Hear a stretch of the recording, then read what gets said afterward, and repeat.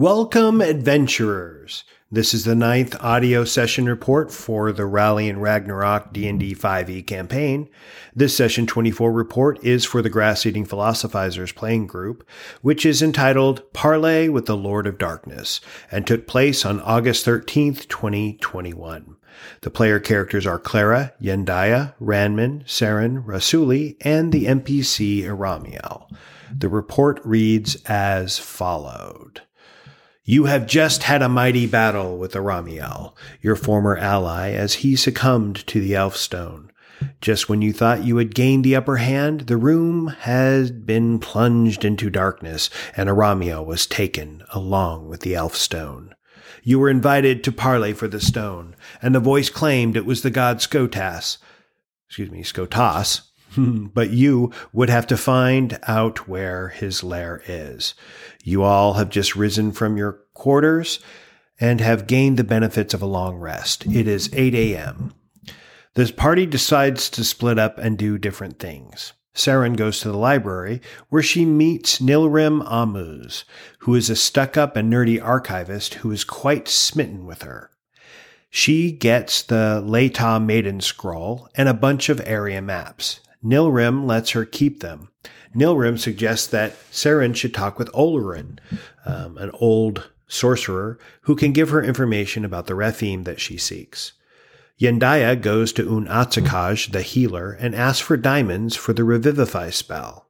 She is in luck as Un-Atzakaj has 4 diamonds worth 100 gold pieces each that will work with the spell. Clara went to pray and purify herself in Baziel's chapel. Ranman helps the local blacksmith out. As the local blacksmith is very accustomed at this point watching Dunkel work, he readily agrees to have another dwarf help him out. And Ranman is not seeking to use the forge as Dunkel did. Ranman just wants to help out, so he bangs things away in no time.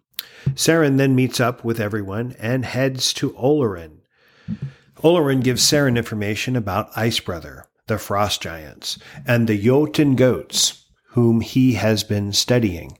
He even has one of their pelts hanging upon his wall, which gives the little room that he occupies quite an interesting odor. Olorin tells Saren the same information about Fire Brother, Sky Brother, and Tempest Brother that she got from the Morag brothers. In passing, she sees a scroll on his chair that mentions Skotas's name. When she asked about it, he informs her of him. And you can see more information on the World Anvil page on Skotas, which is exactly what Olorin told her. He was writing a biography on Skotas and visited him in his abode. While the god was carrying on about his vast experiments, Olorin fell asleep and yoked the wrath of the god. He is able, Olorin that is able to teleport the party to Skotas because he's actually been to the domain. But he can't accompany them, as he is afraid he will endanger the party because Skotas will be mad at him. So Olorin gives Yendaya a scroll, a teleport scroll, and tells her that she will have the means to be able to read it and teleport them back, which will also consume the scroll.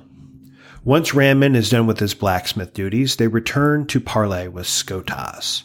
The teleportation is successful, and they see Skotas sitting on a large throne. He is huge. Also to his right is Aramiel. Aramiel's skin is now blue and his eyes are red, and he seems like he's in some sort of a trance.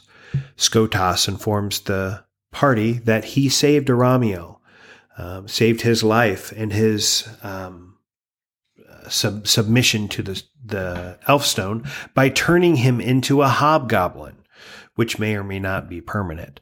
As a hobgoblin, the stone no longer has power over him. Aramiel is hazy and out of it, and this is a byproduct of the procedure, Skotas tells them.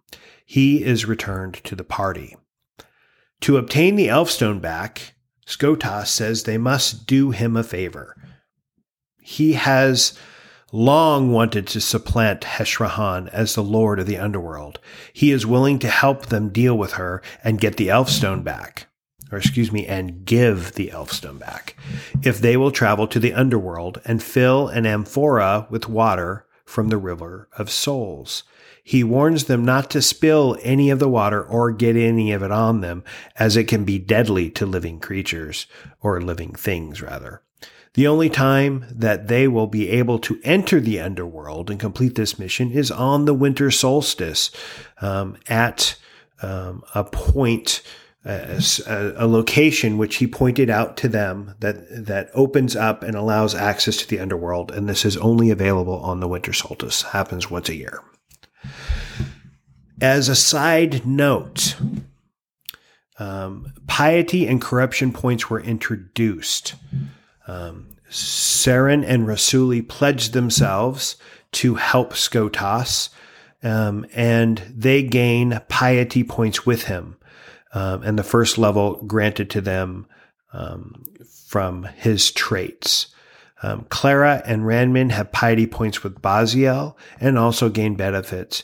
Everyone else just agrees to go with the party, so they're not under any obligation. Now, what they get is they become a devotee of Skotas. This is a normal default trait. Starts with 3 piety points, so they gain 3 piety points with him. It says, your life is intertwined with the fate of the dead. You can cast gentle repose with this trait, requiring no material components, and a number of times equal to your wisdom modifier, minimum of once.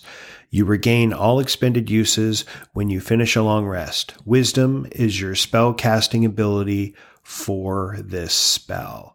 So, Seren and Rasuli have this trait as a devotee of Skotas for making a pledge with him.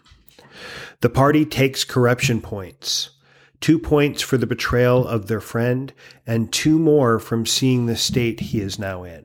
So that puts Seren and Yandaya also, because they have 5 corruption points from the destruction of the Elven kingdoms. So Seren and Yandaya are at 9 corruption points, whereas the rest of the party is only at 4. Yandaya is able to teleport the party back successfully to the Citadel mess hall, and the time is now 2 p.m. This is where the session ends. Everybody gains 1,000 experience points for the session, 1,000 experience points for excellent role playing, and 1,000 experience points for successfully parlaying with a god. Thus ends session 24 for the grass-eating philosophizers. Until next time, adventurers.